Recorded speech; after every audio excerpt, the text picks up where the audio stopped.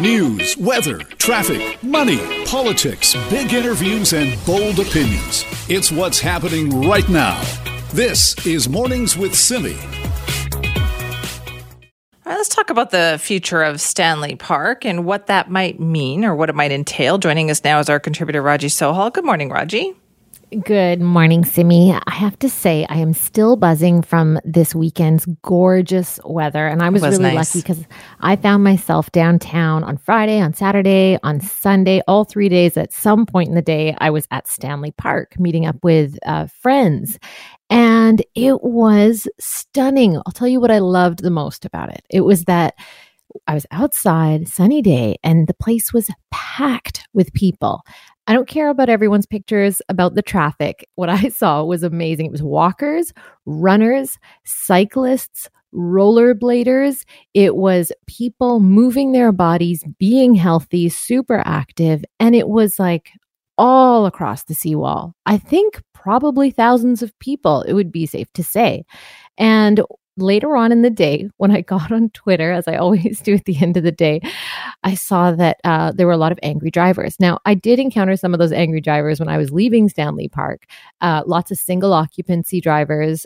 Mostly, I saw people, like just two people, like a pair of people in a single car that was jam-packed, downtown, lots of traffic. But it was May long weekend. Major backups in any downtown core, I think, would experience that kind of traffic on a May long weekend. So I was surprised that people didn't come to expect that. But what annoyed me, so I'm not going to be one of these people who's going to say, we need to make Stanley Park a perfect place for only cyclists, or one of these people who says we need to get rid of cyclists and just have cars in our parks. What I will say is this. We need to get rid of those horse-drawn buggies in Stanley Park. Oh, you're going there, Raji? I'm going there, Simi? I really am, and I'm going to bring the heat. The thing is, those horse-drawn buggies take up so much space. They move incredibly slow. I saw toddlers who were like 1 or 2 years old moving faster than those horse-drawn buggies. And like, come on, this is not the 1800s. They're not serving that many people, and yet they take up so much space. And I think of other great parks in the world. I think of like Central Park in New York City. They have horse-drawn buggies there. In London. Well, get rid of them there too. But I mean, Central Park for sure. I've seen horse-drawn buggies there. Like, it's a big thing in Central Park. So you're saying what you don't see in Central Park is arteries enabling cars to like park in the center of a glorious park. Now, I know that there are people with mobility issues that need to access our parks. And I actually got to the park. This was kind of interesting. It was like almost an experiment. On the first day, I drove and parked quite close. On the second day, my family, to my kids, I say we have to pay a tax for when we drive. The next day, we have to do something where we're walking or cycling instead. And so the next day, we actually we took the bus in. And was it as convenient? For me, yeah, it was actually as driving. And then the third day, everybody met at the park. My friends and I, we all met in different ways. So everyone came in a different format. And it was accessible for all of us. Now, if someone has extreme mobility issues and they are concerned about accessing the park, we can talk about that. But what I saw was a lot of, angry single occupancy drivers who were really, not in a situation where they needed to be in the center of the park on foot. Like these people were so angry just in their cars, bumper to bumper traffic, when some of them surely, Simi, could have found another way to get into the park. Here's what I'm thinking. Maybe it's time to radically overhaul how we think about accessing or what we want Stanley Park to be. And I'm thinking about something, you mentioned New York City. I'm thinking about what they did with Times Square and how they decided that it was not going to be as much for cars as it was going to be for people to be able to walk through. And people said, oh, you can't do that. You can't shut it down. And they've done a lot of that. They've taken a lot of the lanes out. So if you're going, I guess my thing was, if you're going to take a lane away from cars, how are you still going to make sure people can get around? Like, do they need to have like an open air bus service that's for free, that takes people around, encourage you to park your car elsewhere? You can get on this bus and go around the park and see the sights. Like, how do you make everybody live together more cooperatively in Stanley Park? You know that I love talking to people. And so that even when I'm out with my family, I'm still talking to total strangers. And I talk to a lot of people at Stanley Park on the weekend about how they got there. And of course, a lot of the folks that I was talking to were already actively using the bike lane. So they were people who had their rollerblades with them, cycled there or walked there and then rented a bike, that kind of thing. These paths were so used that I could almost imagine more I'm not suggesting this, but I'm just saying I could imagine that if there were more paths allowing people to use the seawall, to cycle, to run, to do all these other things, that it would be even more filled with people using it. So it wasn't that, the suggestion that, we took away a car lane and I don't see more people cycling. I don't buy that for a second. I spend so much of my summers at Stanley Park enjoying different parts of the seawall. And I see only an increase in use. And I love it. I love that families, individuals, people of all ages, all backgrounds can just go there and it's free. And you can just enjoy this like gorgeous part of Vancouver and use it how you want to. Okay. So that's the thing. All of this just feels like it is prompting a bigger discussion on what to do with it, right? It's clearly a lot of people want to enjoy it. How do we make sure everybody can enjoy it together? What would be your one suggestion? You want the horse-drawn carriages to be gone? Oh my goodness, Simi. I want those gone like 20 years ago, please. Okay. Now we know how Raji feels about that. My inbox is about to explode from our listeners. Well, no, I'll tell people, send it to me, and that way we can talk about it on the show. But Raji, thank you very much for that. Thanks, Simi. What is the best way to improve the situation for Stanley Park? Looking ahead to make sure everybody can enjoy it. How do we make that happen? Is there an equitable way, or is that just not realistic? Simi at cknw.com. Let's hear your thoughts on that for sure. This is Mornings with Simi. Well, it was not going to be an easy reception, and it certainly was not that for Prime Minister Justin Trudeau yesterday. He attended the day-long memorial marking 1 year since the detection of graves that are believed to hold the remains of hundreds of children at a former Kamloops residential school. To talk more about how the event went, joining us now is Kamal Karmali, who is a global BC reporter, of course, who is in Kamloops. Kamal, thanks for being back with us. Hey, good morning, Sydney. So how was the Prime Minister received there? He was received mostly with open arms. There was a lot of cheering, drumming, traditional dancing, traditional singing when he arrived. He went into what is called the Powwow Arbor, which is just steps away from the former residential school site where many of these children attended, just steps away from where these suspected unmarked graves were found 1 year ago yesterday. So he spoke one-on-one, made his way through the crowd at the Arbor, and there were some hecklers that were following him, telling him he was a fake, telling him that they're not welcome. He's not welcome here. But I would say they were vastly outnumbered for the most part.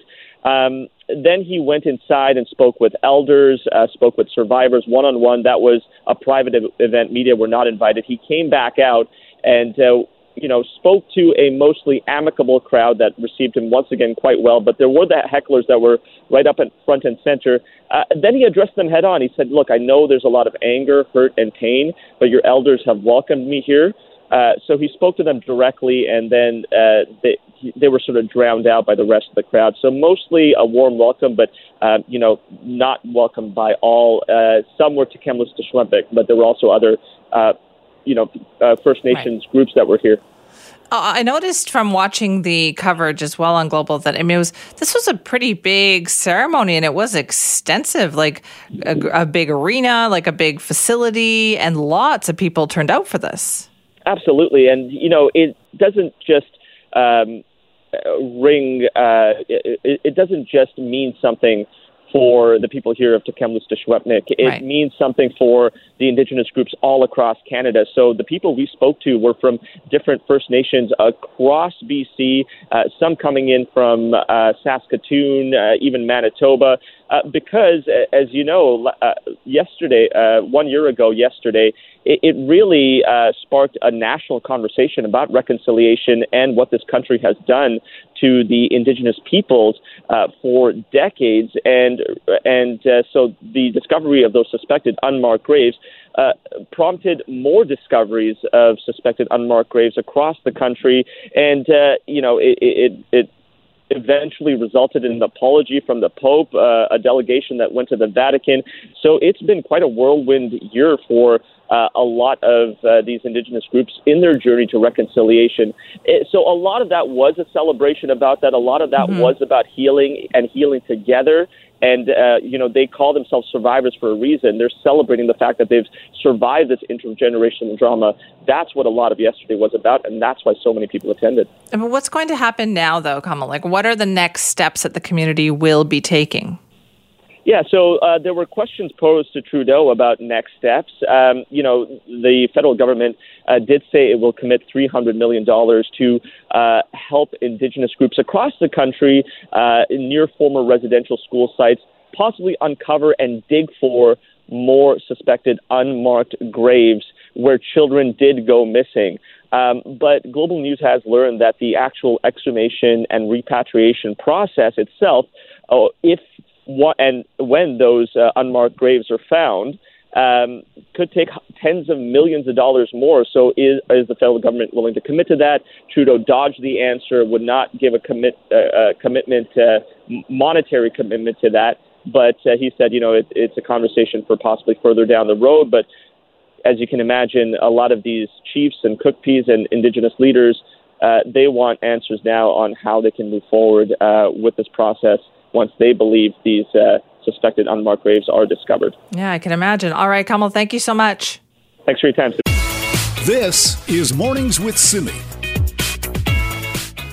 Well, you may have heard in the news about what is happening with our poultry population in this province. There is a serious concern about the spread of this avian flu pathogen.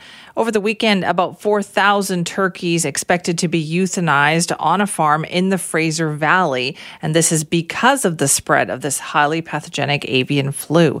So what is happening out there? Well, there are all sorts of precautions are being taken, but we thought let's learn more about that now. Joining us now is Noel Ritson-Bennett, who's the Western Area Chief of the National Emergency Operations Center for Avian Influenza. Noel, thank you for being with us. Good morning. Thanks for having me. First of all, I didn't realize there is a National Emergency Operations Center for Avian Influenza. How does that work? Well, so we do have there is a National Emergency Center that's based in Ottawa, and then we have a Western Area Operations Center as well. And so I'm the planning chief for the Western Area Operations Center.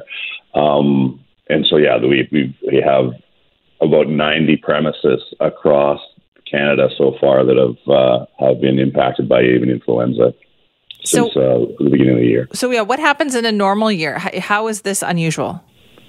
So it's very unprecedented. Usually we may not see any. The last case that I recall we had in 2014, 2015, we had cases in the Fraser Valley, but really it tends to be quite sporadic and often usually geographically isolated. But this year we're seeing it right across North America, as a matter of fact, not just Canada. Okay, and so what caused this? What happened?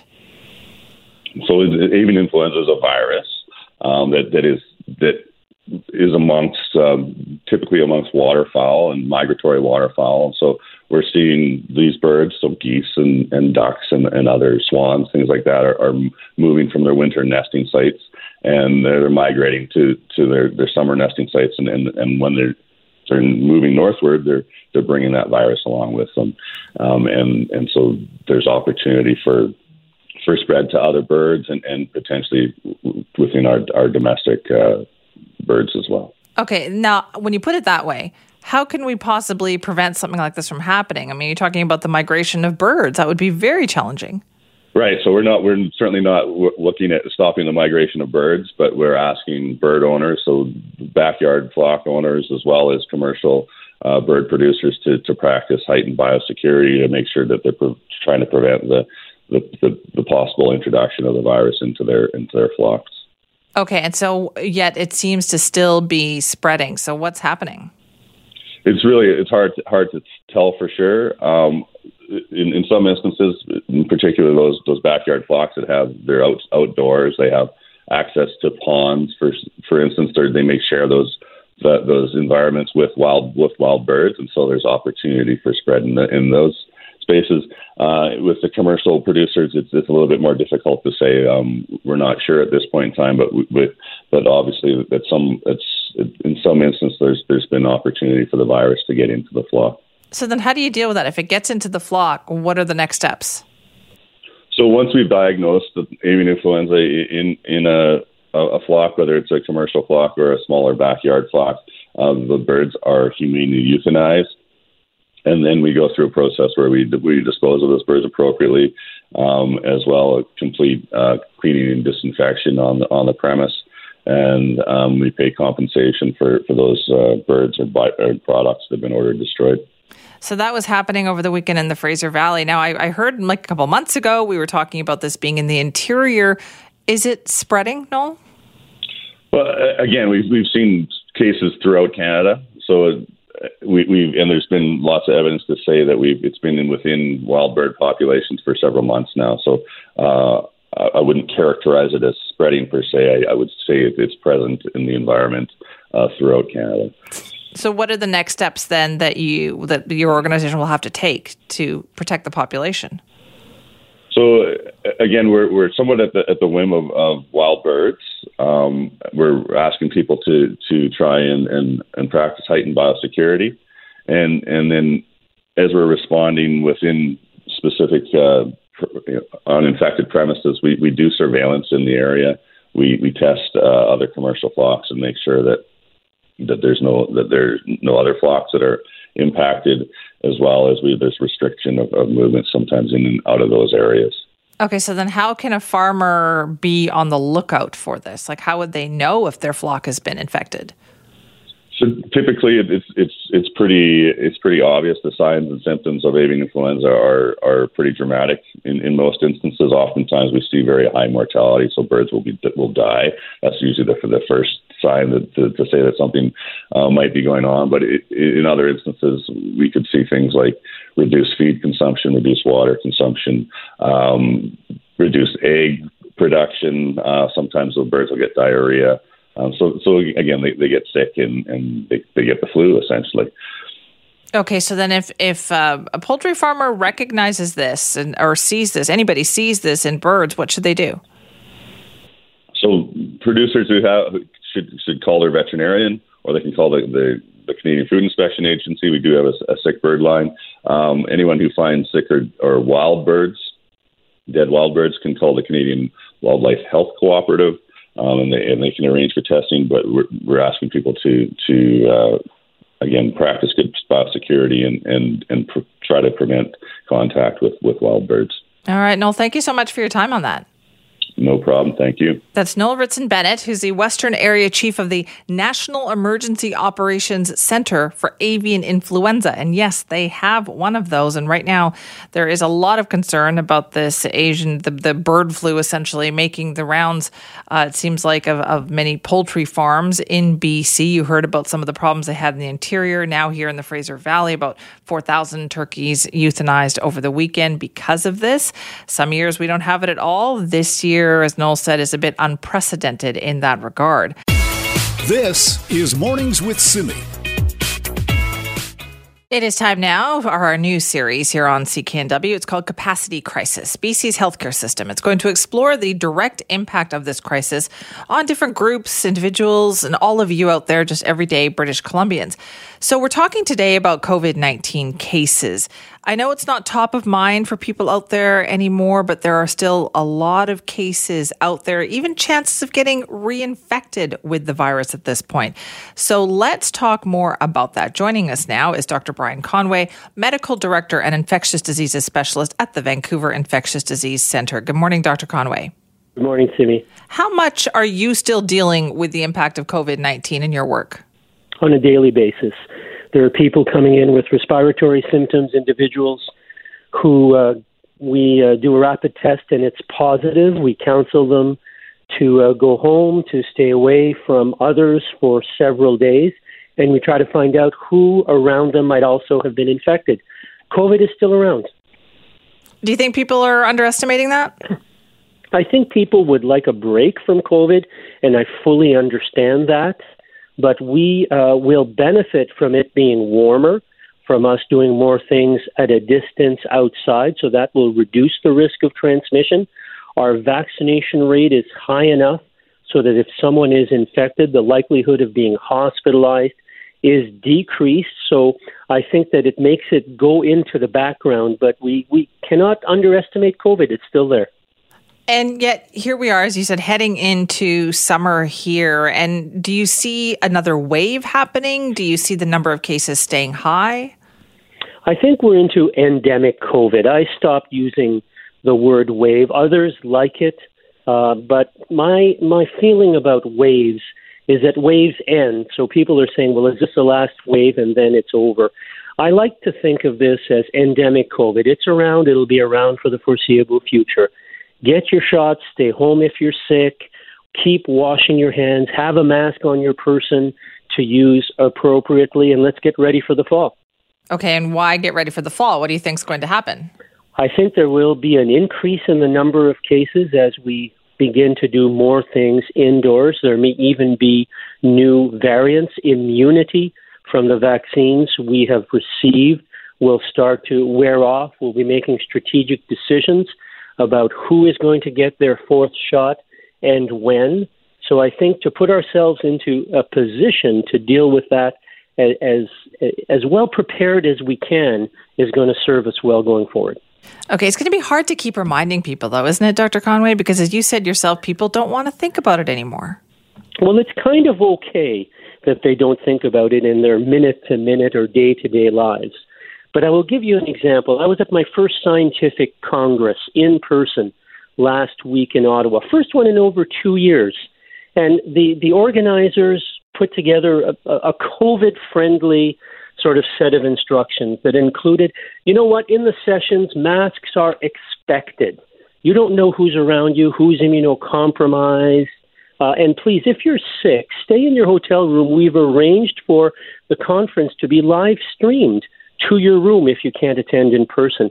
So I think these are the kinds of things where we're going to be almost normal, but we'll make accommodations for COVID in our day-to-day lives. I'll tell you something interesting that I've also heard from people, though, is that, during the pandemic, it was accepted to, if you were sick in any way, shape, or form, sniffles, whatever, you don't go to work. And that really changed our thinking.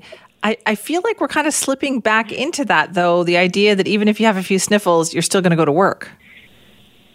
Oh, absolutely. I think that we need to stick to that. If you're sick, stay home. This courageous person that medicates themselves to make it through the day, gets home and then crashes immediately on their bed the minute they open the door. I think that is a thing of the past. We need to have as part of our overall culture, COVID or not, that if you're sick, you stay home. This way you will recover more quickly, you'll be back to 100% and back to work more productively more quickly, and other people around you will thank you because they won't get sick. And that's COVID and other things than COVID. That needs to be part of our new normal, I think, forever. So when you say we're at the endemic phase now, is it going to turn into the same kind of warnings that we get every fall as we do, say, with the flu? Absolutely. That's exactly where I think we're headed. And I suspect that we'll be getting yearly flu shots and COVID shots, perhaps combined into the same injection for the foreseeable future. The COVID shot is more effective than the flu shot. Perhaps those that make flu shots will learn from how the COVID shots were made and make theirs more effective too. But I think this idea of a yearly vaccination to protect against respiratory infections is something that I think is a positive going forward. Dr. Conway, how has COVID changed in the last year or so with all these mutations, different variants that we have had? What is different about it? It's more transmissible. It may or may not be causing less severe disease, and it evades the immune system in much the same way as the influenza virus itself modifies itself on a year-to-year basis, not necessarily to evade the immune system, but it does that so that we have to change the vaccine every year. I think the big thing we haven't figured out is there a virus out there that is both most severe and evading the vaccine? We hope not. But I think the way to protect against that is for all of us to get our shots as soon as we can. All right. Lots to look forward to, I guess, this fall. We'll see what happens. Dr. Conway, thanks for your time. Well, let's enjoy the summer. I look forward to talking to you again. Let's do that. That's Dr. Brian Conway, Medical Director and Infectious Diseases Specialist at the Vancouver Infectious Disease Center. Yes, enjoy the summer, he's saying, but let's not forget in the back of our minds that we do have this very transmissible COVID-19 virus out there. And then he says, prepare for the fall, where we're turning it into the situation of how we treat the flu, essentially. Now, if you want to weigh in, send me at cknw.com. This is Mornings with Simi. Things are definitely changing in the housing market. So as if you're not already paying more for everything else in your life, if you're thinking about buying a new home, well, guess what? Things are going to cost you more there too, particularly when it comes to your mortgage costs. So with the Bank of Canada raising that benchmark interest rate, you are seeing mortgage rates go up. Banks everywhere right across the country. In fact, according to an analysis that was done by North Cove Advisors and Edge Realty Analytics, they say that new monthly mortgage payments on a typical home went up about $800 between October and April. Now, as you can imagine, that is changing things in the housing market. Let's find out how much. Joining us now is Dane Idle, President and CEO of Idle Insights, where they specialize in real estate analytics. Dane, thanks for being with us. Great to be back with you, Simi. So do you agree with that assessment of how much people's mortgage payments are going up? It actually depends on the asset class that you're looking at. So really what we're looking at right now is an effective double. So it's gone from roughly around 2% of mortgage interest rates to well over 4% now. But let's just use 2 and 4 as kind of a barrier here. So basically from the 2% average sale price of the detached market, which is 2.312 last month, if you did have a 2% mortgage rate, you'd be paying right around $7,800 a month. Now that price, that cost has increased over $1,900 if you're buying into the detached market. If you're looking at the condo market, where the average sale price is $840,000, of course, given that you're going to put 20% down, you're looking at a $700 increase in your mortgage cost now. Okay, so that's obviously going to keep people out of the market, don't you think? For sure. And it definitely will kind of lower the sites where you're planning to get into the market. So if you're thinking about, the achievement of owning a townhouse, you're probably going to have to set your sights a little bit lower and look for a larger 2-bedroom condo, something like that. Okay, so what do you think this is doing to the market right now? What kind of impact are you seeing? Well, what's interesting, so basically since 1980, there's been 6 upswells or uptrends that have increased the market. Typically over those 6 periods of time, the average increase was 50%. Since July of 2020, the detached market is up 44%. So we're very much close to that topping out effect of the market. And we'll definitely see some corrections coming up. What we're anticipating is between a 14 and a 17% correction from our current point right now. It looks like this month of data might actually come in a little bit lower. So last month was probably the high point that has come in, and we'll start to see some softening in the market. Okay, softening how? Softening where?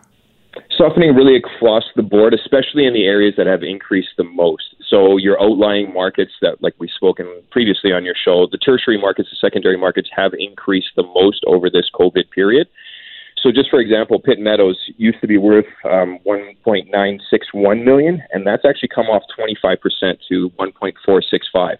The interesting thing about that, however, is that with these new mortgage rates, you're only saving about $300, even though the equity's dropped over $500,000.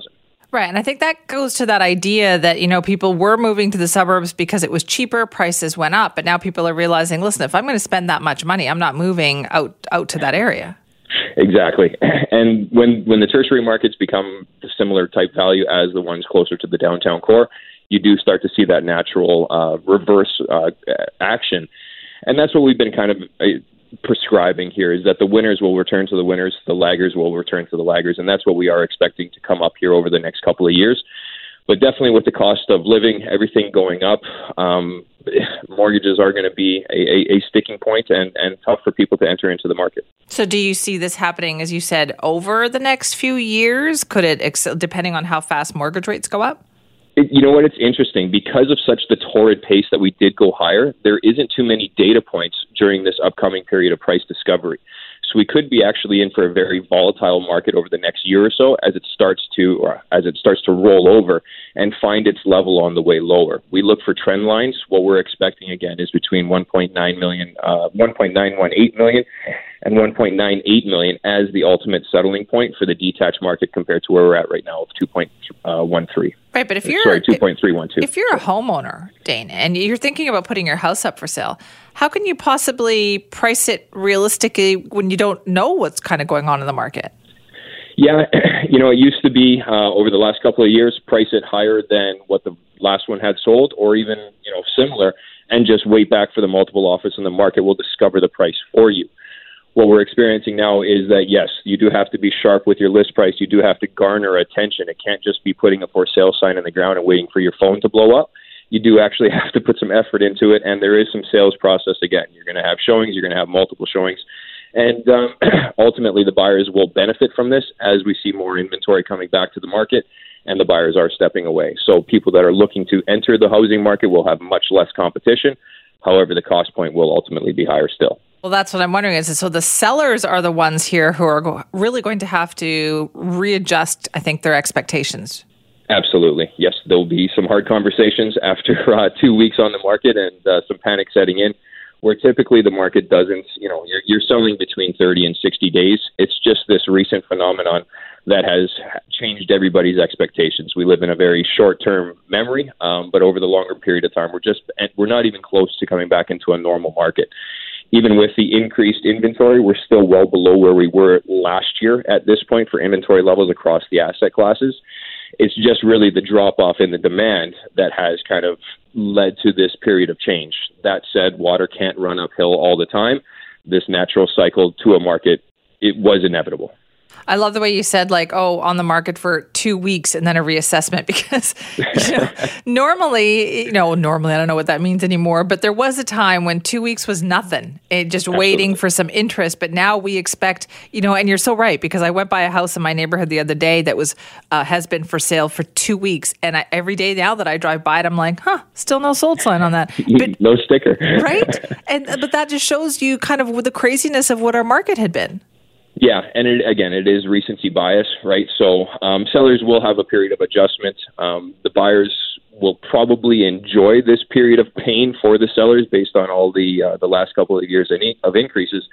But again, the oddity of even with a $500,000 decrease, you're only looking at a $300 discount in your mortgage cost, really will kind of cripple this market. But again, because of the period of increase, we will be in for some volatility, especially on the detached side, especially in those tertiary or secondary markets. All right. Interesting stuff as always. Dane, thank you. Thank you, Simi. Great being with you. That's Dane Idle, President and CEO at Idle Insights. They specialize in real estate analytics and talking about the really right now unpredictability a little bit of anyway of the real estate market, not in the way that we have seen in recent years, and that is unpredictable as prices go up. This is people not quite sure what's happening. Should I price my house lower for it to sell? Should I offer in lower? And people actually having to, have multiple showings, as Dane said. What a concept there. So things are changing. Mortgage rates definitely a huge part of that. The market is slowing down. What do you see happening out there? You tell me, Simi at cknw.com. This is Mornings with Simi. Afghanistan has been back in the news this week. The latest now being that the Taliban government there has ordered women to cover up on TV. Our contributor Raji Sohal joins us now for more on that. Hello, Raji. Hi, Simi. Yes. So we've heard about this general public order from the Taliban in Afghanistan, just that women must cover up. But then in the last several days, it's been directed at TV news anchors. So these women news anchors, only women, have been ordered to cover their faces on TV. And we all know from even just the pandemic that wearing a mask is for a long amount of time. And if you're being photographed, you have to do that on television, that it's really hard. And people use their faces to express the news at times too. So this has been really hard on those women anchors. And many of them have taken to social media to describe how tough it has been for them. But what's really interesting is that in Afghanistan, the male colleagues of these women at TV stations and networks also decided to wear masks in order to show their solidarity, their support for their female colleagues. And I talked to a Canadian photojournalist who's based in Afghanistan, and she's been following the story for the New York Times. She said that this display of public support by men for women's rights in Afghanistan is unusual. It's even new there.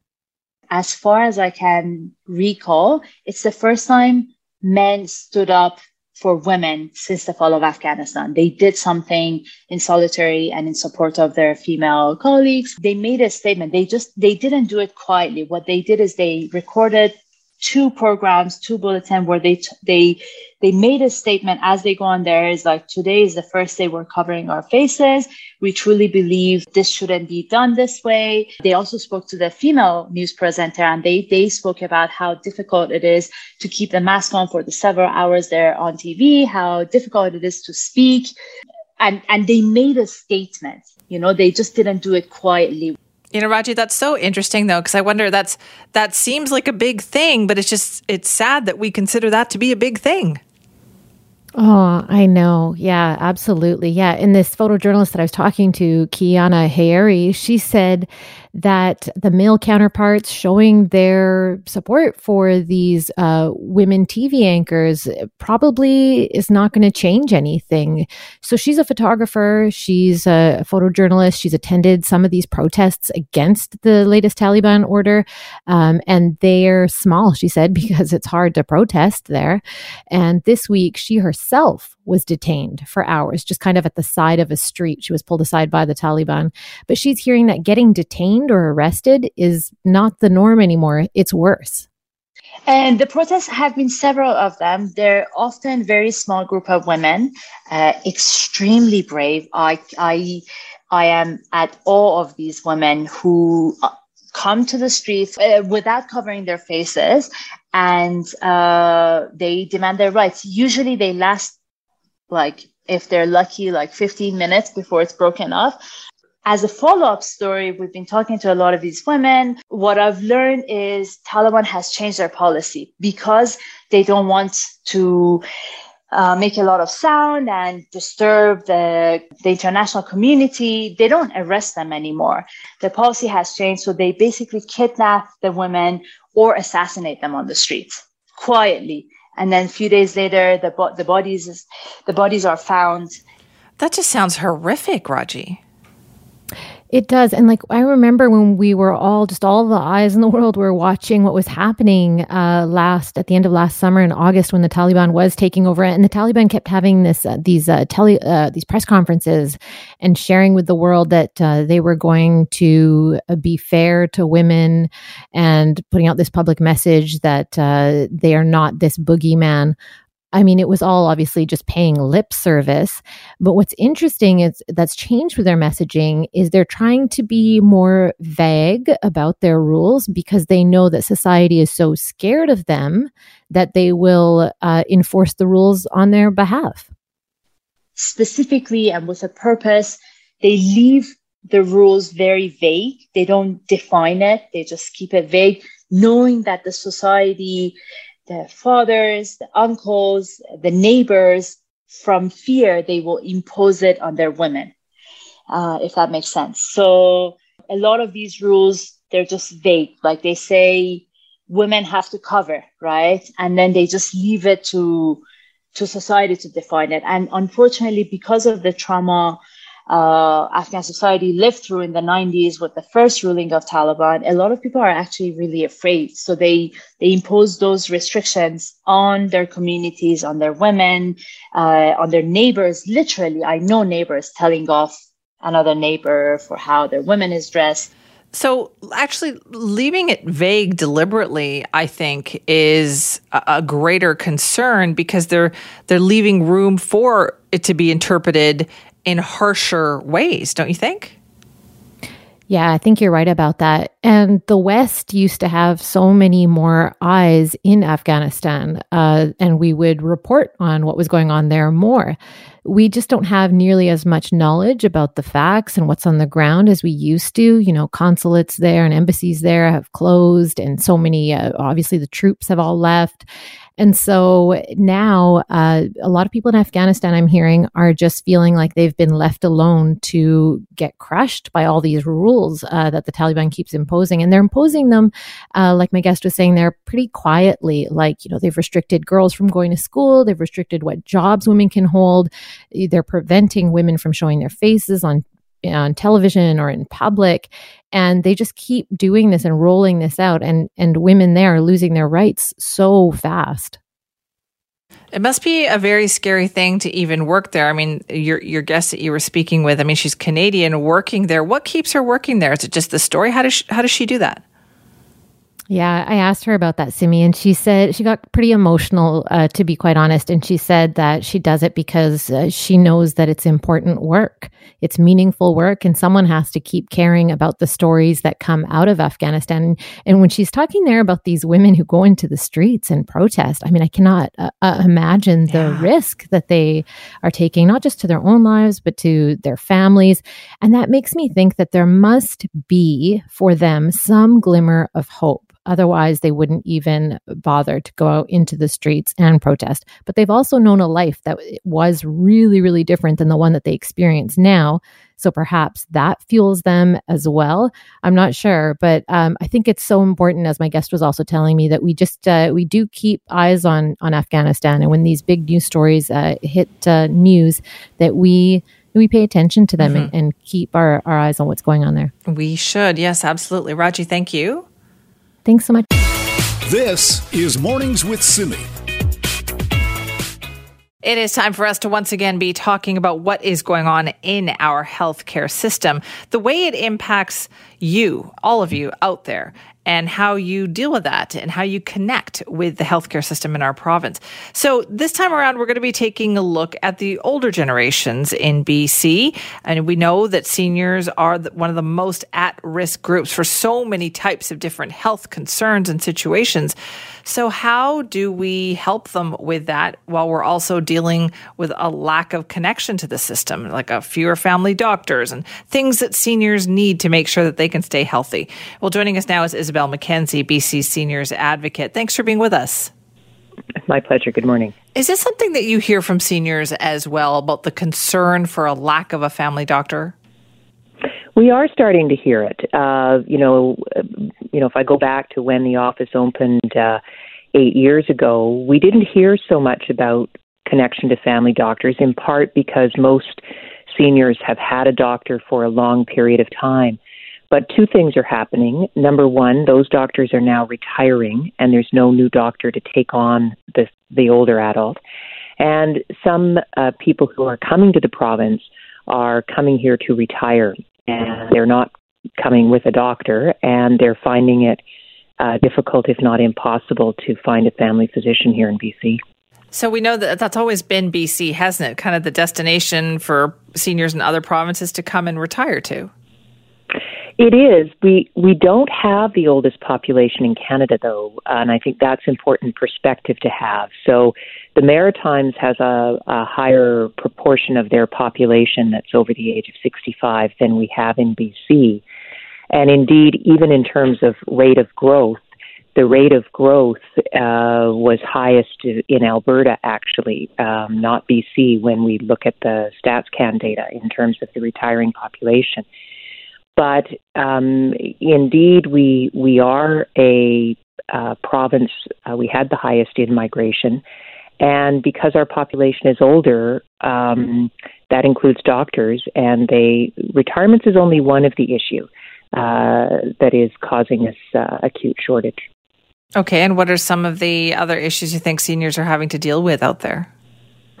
Well, in addition to the lack of family physicians, which, as I say, is multifactorial, I mean, retirement's a doctor, new to not wanting to practice in the traditional way, and the development of hospitalist positions, which has created another avenue for family physicians to practice.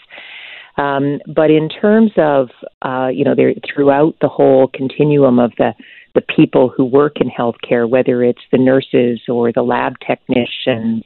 Oh, you know what, Isabel? We seem to be losing you there for a second. Your phone is going in and out. So you know what we're going to do? We're just going to lose that connection momentarily, call you right back, get you back on the line because you were saying some important stuff there about how seniors are dealing with and connecting with the healthcare system, and we want to make sure that we get all of that information there. It is of critical concern to people if you can't find a family doctor, but imagine how you feel if you are a senior in this province and you can't find a family doctor. As you get older, there are health conditions that crop up, and if you don't have that consistency of care, then how can you make sure that you stay healthy? And that applies right across all age groups, but seniors in particular are vulnerable on this issue. And so I'd also like to encourage you to tell your story on that too. If you've had trouble connecting, what is that situation like? What have you been told? How do you manage your care? Maybe you're doing this on behalf of a senior citizen loved one that you have in your family, trying to get them an appointment, trying to take them to a doctor's appointment. What kind of challenges have you been facing? Let me know. simi@cknw.com. And we have Isabel back with us. Thank you for that. Sorry, you were cutting out there and we didn't want to miss what you were saying. So okay, sorry about that. That's okay. You were talking about that connection that seniors have with the healthcare system and the ways in which seniors are concerned about what is happening, about maintaining their health. It is. Now, and I think the important thing to keep in perspective is if you look at the population under 65, only 1% have high complexity chronic conditions. So they don't have, significant attachments to the healthcare system. At 65 plus, that number goes to 20%. So 20 times as many people need that attachment. They have high complexity chronic conditions. So they need a family doctor. They need lab services. They need imaging. They may need episodic care in a hospital. They may need episodic care in the community.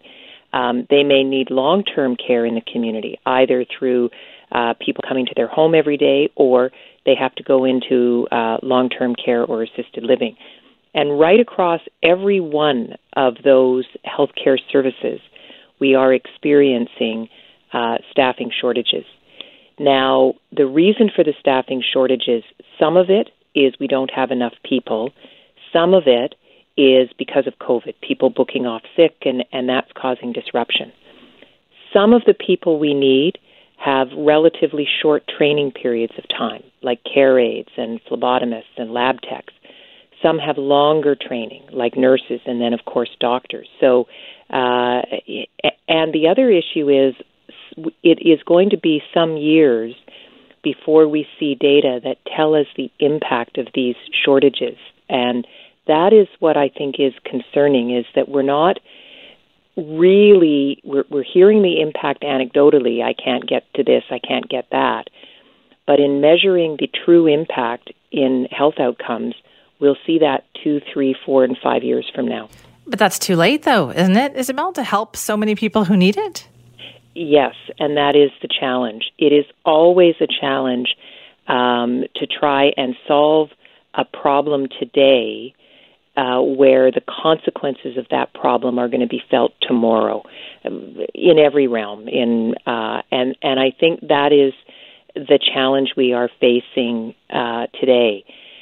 As a contrast, look at how quickly we moved on COVID. Look at how quickly we moved to get a vaccine. Look how quickly we moved at the measures that were needed. And we can quibble at the margins about, what was actually needed when. But suffice it to say that we moved very quickly because it was in the here and now that we were experiencing the consequences of the problem. And that's the challenge I think we have today. The consequence of not going to the doctor aren't felt just on that one instance. It's 2 years down the road when something that should have been diagnosed is now discovered too late to fix. You make such a good point, though, because before the pandemic, we always made this argument about, oh, well, the healthcare system is so huge and you can't make it turn on a dime. And some of these things are overwhelming to change. But now we know that's not true. So if that's the case, if we're not doing something now, we're doing it because, well, are we too lazy or do we lack the will to make it happen? Well, I'm not sure. I don't think we're too lazy. I don't think we lack the will to fix it. I think we're having trouble coming to grips with what it's going to take to fix it, which is a lot more money. You know, there's an old saying, everyone wants to go to heaven, no one wants to die. Everybody wants better health care, no one wants higher taxes. I just, from my, almost now, 30 years in healthcare, there is no magical solution. There's no working more efficiently, working smarter, all these, catchphrases we've used.